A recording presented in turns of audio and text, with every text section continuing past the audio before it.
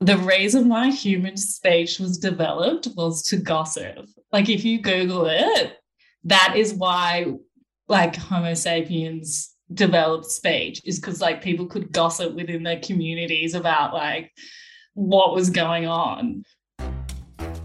Hello, I'm Jen Fricker. And hello, it's me, Lexi Toliopoulos. And this is Lived It, the podcast where we speak to everyday Aussies and Kiwis who didn't just watch the show or movie everyone's banging on about, they lived it. And on this episode of the podcast, we are chatting about the highly anticipated return of one of the biggest shows on Netflix. It is Bridgerton. Yeah, the modern take on a classic period drama from the mind of Shonda Rhimes, beloved super producer who you would have heard us chat about in one of our earlier episodes on Inventing Anna. And this series tells the story of 8 close-knit siblings of the powerful Bridgerton family attempting to find love. Yeah, based on the novels by Julia Quinn. Season 2, we're heading into a new direction, which centres on older brother Anthony Bridgerton, played by Jonathan Bailey, and his quest to marry the diamond of the season, only to be swept up with her headstrong older sister instead. Let's listen to some of the drama right now. Dearest reader, it has been said that competition is an opportunity for us to rise before our greatest of challenges. This is the season the Viscount intends to find a wife. Your Majesty, may I present Miss Kate Sharma and Edwina Sharma? Only hope they like me. All you have to do this evening is remember what it is you're looking for. It is only out of the greatest love of my family that I aim to choose a bride with my head and not my heart. But any suitor wishing to gain an audience with Miss Edwina Sharma must first tame her sister. The sister. Lady Whistledown's words carry far too much import. We must entrap the scribbler. Genius idea, ma'am. Yes, that is why I thought of it. So we've all been waiting for this one, haven't we? Yes, we have. And before we get into season 2 chat, we want to make sure if you haven't watched season 1, there will be some spoilers coming up. So maybe time to turn off and come back to it. Especially because last season landed on a cliffhanger when it was revealed that the town's very own gossip girl, Lady Whistledown, was... Final spoiler warning. I'm saying another spoiler warning right now if you're still listening. Spoilers. Was Penelope Featherington. Unlike Gossip Girl, and that reveal made a ton of sense. Penelope's a bit of a wallflower, but she is at every society event, and her best friend, Eloise Bridgerton, is always right in the middle of the action. We kind of see Lady Whistledown pretty much being an old school period piece version of social media, tabloid journalism, or even those kind of like spicy little blind items. Yeah, and as you know, Lived It is a podcast where we hear from real Aussies and Kiwis about the moments from their own lives that feel like they're plucked straight from a Netflix plot. And today, on the podcast, we're speaking to Sydney's very own Lady Whistledown. We know her as Miss Double Bay. Yes, Miss Double Bay is the woman behind the anonymous Instagram meme account. And much like Lady Whistledown from Bridgerton, she casts her eye over the internet rather than society in the olden times and weighs in her own distinct way. Sometimes it rubs people the wrong way. She started to get noticed after a Woolies incident involving Crocs and some mouldy avocados went viral, and since then she's gained quite a bit of a reputation for herself as a cultural critic, making fun of internet, specifically influencer culture in Australia and bizarre TikTokers. Miss Double Bay, thanks for coming on the show. Thank you for having me. I'm excited to be here. You're our first international woman of mystery that we've ever had on this podcast. I mean, how would you describe what you do? I guess to keep it simple, I make memes kind of about what's going on in the pop culture in the eastern suburbs. Yeah, just anything that's trending. It's very niche. And if people don't know much about the eastern suburbs of Sydney, if they live outside of Sydney, how do you describe it to other people? I don't really know how to describe the east. I guess because I've grown up in it, I don't really know anything different, but I guess it's a little bit like LA in the sense where there's a lot of big personalities out there, and I guess everyone's kind of Sydney in general, everyone's trying to one-up each other. I think what you do is so cool because I think you find those ideas of what makes something feel very Sydney, quote unquote, and like make fun of it. What do you think is like so funny about like these personalities? Well, I think at the end of the day as well, like it's me I mean, it's elements of me, it's elements of my friends, and the kind of elements of, I guess, what I see. Like, I mean, even in Double Bay, for example, you know, walking the streets of Double Bay is content in itself, where it's just kind of fun to poke a bit of fun at yourself. Like, I think seeing yourself, you know, in that light and being able to laugh, have a little laugh at yourself is, I guess, the best kind of humor. Self-deprecation is, personally to me, is the best type of humor. So yeah, I just love it. It's fun. You first kind of made a name for yourself with a viral post about avocados. Can you tell us a bit about that? Yeah, so this was before I had a meme page or anything, and I was still at uni and I was bored. And all bad things happen when you're bored. And I just thought it would be funny to write a fake review on Woolworth's Facebook page. It was a really over-the-top review about Crocs, and I wanted to get money back because of these moldy avocados that I had never actually bought. I just found a existing review and pulled that photo, and it went completely viral. Like, it got picked up. It was on TV, and then Woolworths, their PR team, obviously just did a quick image Google search and figured out that I had stolen the photo. And then they kind of clapped back, and I guess I got like cancelled. Wow. If you could call it that back then. Cancelled by Woolies. That's huge. By Woolies, yeah. And everyone was kind of trolling me in the comment section, being like, how dare you try and get, you know, avocados, you stingy fuck. Do you think people thought you were like a real person, like, you know, an actual, you know, Karen type, like complaining about something for fakeness? I mean, it was so over the top. I was quite surprised that people thought it was real. Yeah, you accused someone of like decrying your Crocs. Yeah. And I was like, that's so funny. That's so funny. And then, so then there was an article that coined me as Miss Double Bay, you know, like Miss Double Bay trying to get free avocados, and I was like, oh, I like that name. And then when I came to making the meme page, I was like, oh, I'll call it Miss Double Bay. Oh, that's and such a legend was born. It's such a funny like origin story to like this anonymous like cultural meme account. So good. You know, we're talking about season 2 of Bridgerton. Season 1, we're introduced to Lady Whistledown, anonymous culture critic, I want to say, much like yourself, Miss Double Bay. What lengths do you go to keep your real identity secret? Well, look, I have in the past shown my face, but granted, it was a video of me when I was 12. So I do like tease a bit of me here and there, but I think it's half of the page is a personality. Like, I would almost say it's an alter ego. So I guess I feel a bit reluctant to show myself because I'm like, is it me at the end of the day? And if people see, if I'm showing my face, I think people would be like, oh, she is Miss Double Bay, where I'm like, okay, yes, it's me, but it's also not me, you know. Like Miss Double Bay. It's a feeling. Yeah, it's a feeling. It's and I think a lot of people, why it's so relatable is they kind of see a hint of themselves in the page. Yeah, I think it's so much fun being a little bit anonymous, you know. And I think you can get away with a little bit more when no one knows who you are. Totally. What do you reckon you've gotten away with that you couldn't have done as your real person? Well, I just think a lot of the comments and sassy remarks I say, I don't think I would say that in real life. I mean, unless I've had a couple of shots. I get a lot of people thinking I'm a housewife. Oh, wow. Interesting. Bored housewife. Or I also get sassy gay man, which I love. Do you think there's some kind of like power in having like this anonymous identity and having like that persona out there of like people trying to guess what kind of person you are? Is there a power in that?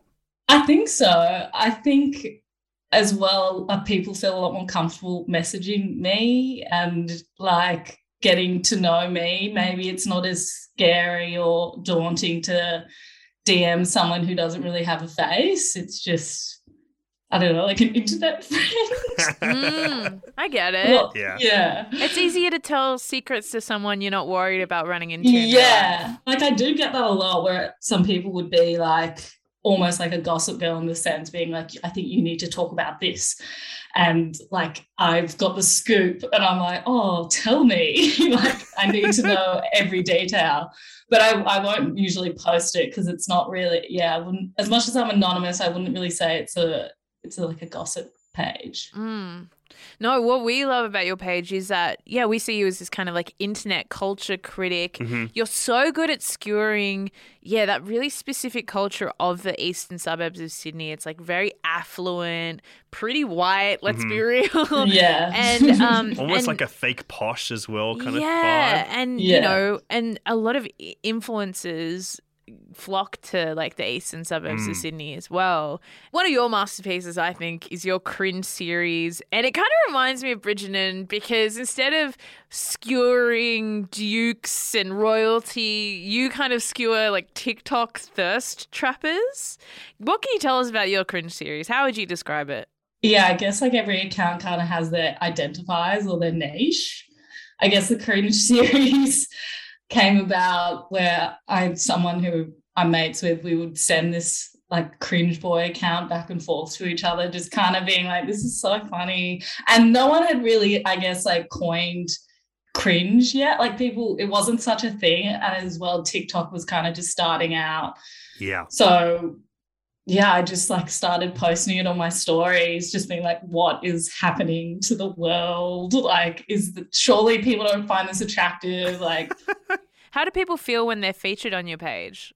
Well, I'm Josh Carroll, who was a frequent on the cringe series to start with. We kind of actually ended up becoming, I guess, friends. And he's filmed himself doing some intros and stuff now to the cringe series. He's such a legend. Like, good on him for being able to have a little laugh at himself. I got such a big reaction from it. And then kind of slowly from there, more and more people would send me cringe content and then I would reshare it. And then kind of over time, I was like, okay, I'm not going to flog my stories feed with just cringe videos. Let's just make it one night.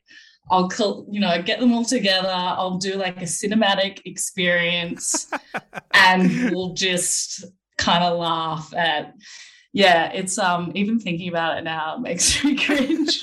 Honestly, watching some of them made me feel dead inside and I can only imagine how it makes you feel having that sent into your inbox as well. Yeah, that's all I really get inbox these days is cringe videos. So sometimes I have to avoid the DMs if I'm like, I can't handle it, like I need to go see a therapist. But it's really fun and it's just, I don't know, it's everyone's guilty pleasure in the sense just to like watch it and like after you feel ill but like you want more. Yes. You're like, I can't look away. Netflix needs to do a documentary, like a behind the cringe. Yeah. We need to do season 3 of Bridgerton, but it's just like all of the dudes in it. It's Bridgerton, dude. That's what we want. We want Bridgerton. Cringe, yes. Just dukes and like stuff like just fancy portraits with the original cringe TikToks. Yeah. Why do you think these guys like make these like sincere videos trying to like perform some kind of like coy sensuality? Why do you think they make them? I think they're trying to attract the opposite sex. Because also, if you look at the comments, there are a lot of people being like, you're so hot. Oh my God. I love this for you, shit like that. And then I think the other half is like, it works like with the algorithm, like it always does well. So I think it's a mix where they're making this content and it's performing really well. Why wouldn't you keep making it, if it's being successful? How do you decide what goes on your page and what doesn't make it to your page? I mean, a lot of the times it's stuff that's happening, I guess, in the pop culture landscape. I'll have like a lot of images or videos saved. if it's a video or if it's newsworthy, I guess, and I'll kind of link the two. I don't put that much thought into it because I think as well, the more organic, like the best memes are the ones that just like come to you straight away. And there's been times where I've like forced it and it just doesn't work. Yeah. Yeah. To me, so much of comedy is like spontaneous like that, where it should just feel like flowing and natural. Yeah. I mean, Yeah. you mentioned before we started recording that you're a bit of a Bridgerton fan. I and am. we are chatting about the second season of Bridgerton at the moment on Netflix. Have you ever drawn inspiration from the show? Definitely on my stories. I remember I did a little Bridgerton series, but funny on my phone when the first season came out, I love changing my ringtone. Like at the start, it was Rich Girls, Gwen Stefani. And then when Bridgerton came out, I changed it to the Britney Spears Toxic, violin. The cover. Yeah. Yeah, it's pretty awkward though when I'm at work and if my phone's not on silent. I love that too, because then now if people hear someone's phone ringing and it's that Bridgerton cover of Toxic by Britney Spears, they'll be like, oh my God, Miss Double Bass somewhere in the area. Yeah. Obviously, your meme page name is Miss Double Bay, but you said before you don't actually live in Double Bay.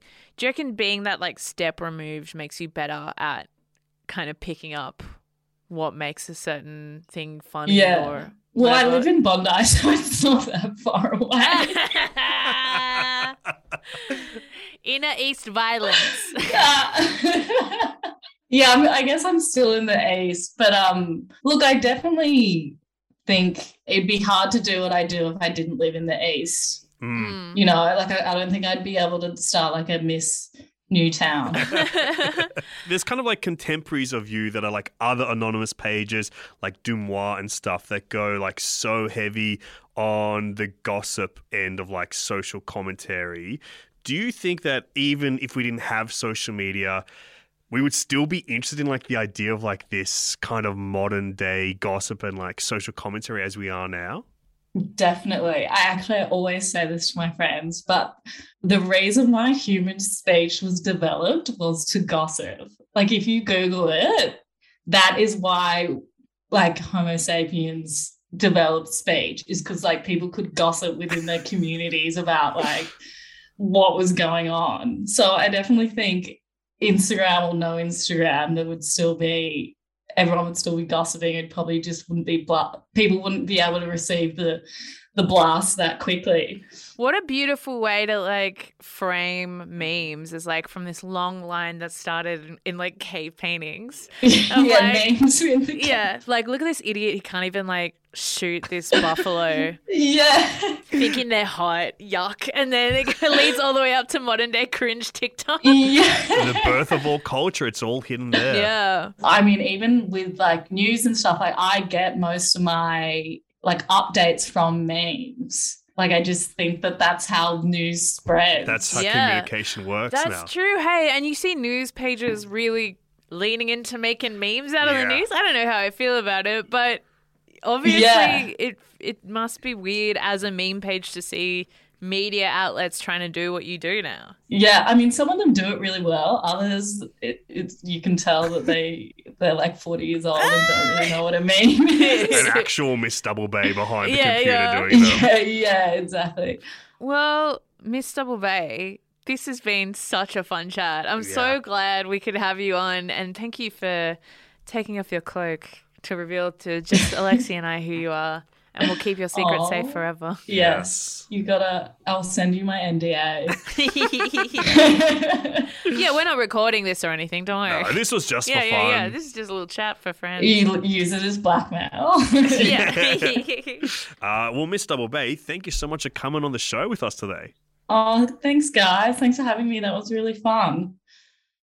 I love talking to people who run meme pages. It's like a real insight, right, into like something that I look at every day. Yeah, and I think, oftentimes people denigrate social media and that kind of thing, but it's such an effective tool to skewer culture at large. And it's I think instantaneous satire. Yes, totally. And it's like, as Miss Double Bay was saying, like she grew up in it, but she feels like an outsider in it. It's that classic like Nick Carraway and Gatsby, like observing society without necessarily feeling a part of it. And I think that's also why people love Bridgerton so much as well. Lady Whistledown represents that eye and a mirror to people. Yeah, I totally missed Bridgerton when it dropped. It just did not hit into my zone at all. It's been crazy seeing it become like this huge worldwide sensation. And I now have caught up with it that we're doing these podcasts. And let me tell you this, dude, I fully freaking get it. I get what the appeal is. I get why people love it so much and why people get sucked into it, because it has like this great mix of it feeling like a contemporary modern day soap opera that like sucks you in with the storylines. Yeah, it's got like this sheen of the high, beautiful production values and the beautiful, great ensemble cast of great actors that you do see in like those classic English period piece about like love and romance, like your Jane Austens. I mean, I love Sense and Sensibility. I love Pride and Prejudice. And it kind of melds those together and seems really fresh and exciting. Yeah, it's like Merchant Ivory, but horny. Oh my God. And Merchant Ivory is freaking horny. It's horny. Well, we talked about this last week with Georgia Grace, the sex coach, but like yearning. Is there anything hotter than yearning? Exactly. That's what the Merchant Ivories get so good. You get like those movies like Remains of the Day. That's probably my favorite Merchant Ivory, where they're like these, on Netflix now. It is on Netflix now, so check it out. Oh man, it's so good. I watch those all with my mum, and it's kind of weird when you go, yeah, it's all yearning and horny and stuff. And I know my mum loves Bridgerton as well, so. Your mum's a root rat. Alexi's mum is a root rat. Yes, well, it runs in the family, darling. Oh my gosh. But I think that it's like this cool, fresh way to like reawaken those kind of like old period piece feelings of the yearning and stuff that we see in like all the Merchant Ivories, like those beautiful period pieces like set in like beautiful misty England and stuff, and then applying like the feelings of today on them, like how we interpret those feelings. Man, it's fun as shit. Yeah, I think Bridgerton just had such a cultural impact. Like, you know about Bridgerton even if you haven't watched it, because it just hit right in the middle of pandemic where everyone was just like scared and confused and, you know, trapped in their homes and yearning. Yeah. Being haunty. Where you feel like you're a ghost in your own sexuality. Yeah, exactly. Where the corset of society binds you inside. I mean, yeah, that's real, dude. That's the deepest thing I've ever freaking said. But it's like classic Shonda Rhimes. Like, she has such a method now, which is like you take a well-known format, and she did it with How to Get Away with Murder, like a murder mystery. And I feel here she's done, like you said, she's got those like Merchant Ivory, stuffy, olden day kind of romances and made it soapier and sexier, and I love it. And also shout out to Lady Julie Andrews for doing the frickin' voice. We stand Julie Andrews, one of the original queens of the musical, is now Lady Whistledown. And that is all she wrote for today's episode. Yeah, make sure you check out Miss Double Bay's Insta page at Miss Double Bay. Bridgerton Season 2 is out now on Netflix. And are you loving the show? Tell us why by shooting us a DM on Insta at NetflixANZ. And please, while you're at it, leave us a little 5-star review on Apple and Spotify. This podcast was recorded on Gadigal land. And thank you so much to our executive producer, Priya Tayazade, and producer, Abby Lenton. And we shall see you at next week's ball, darling. Farewell.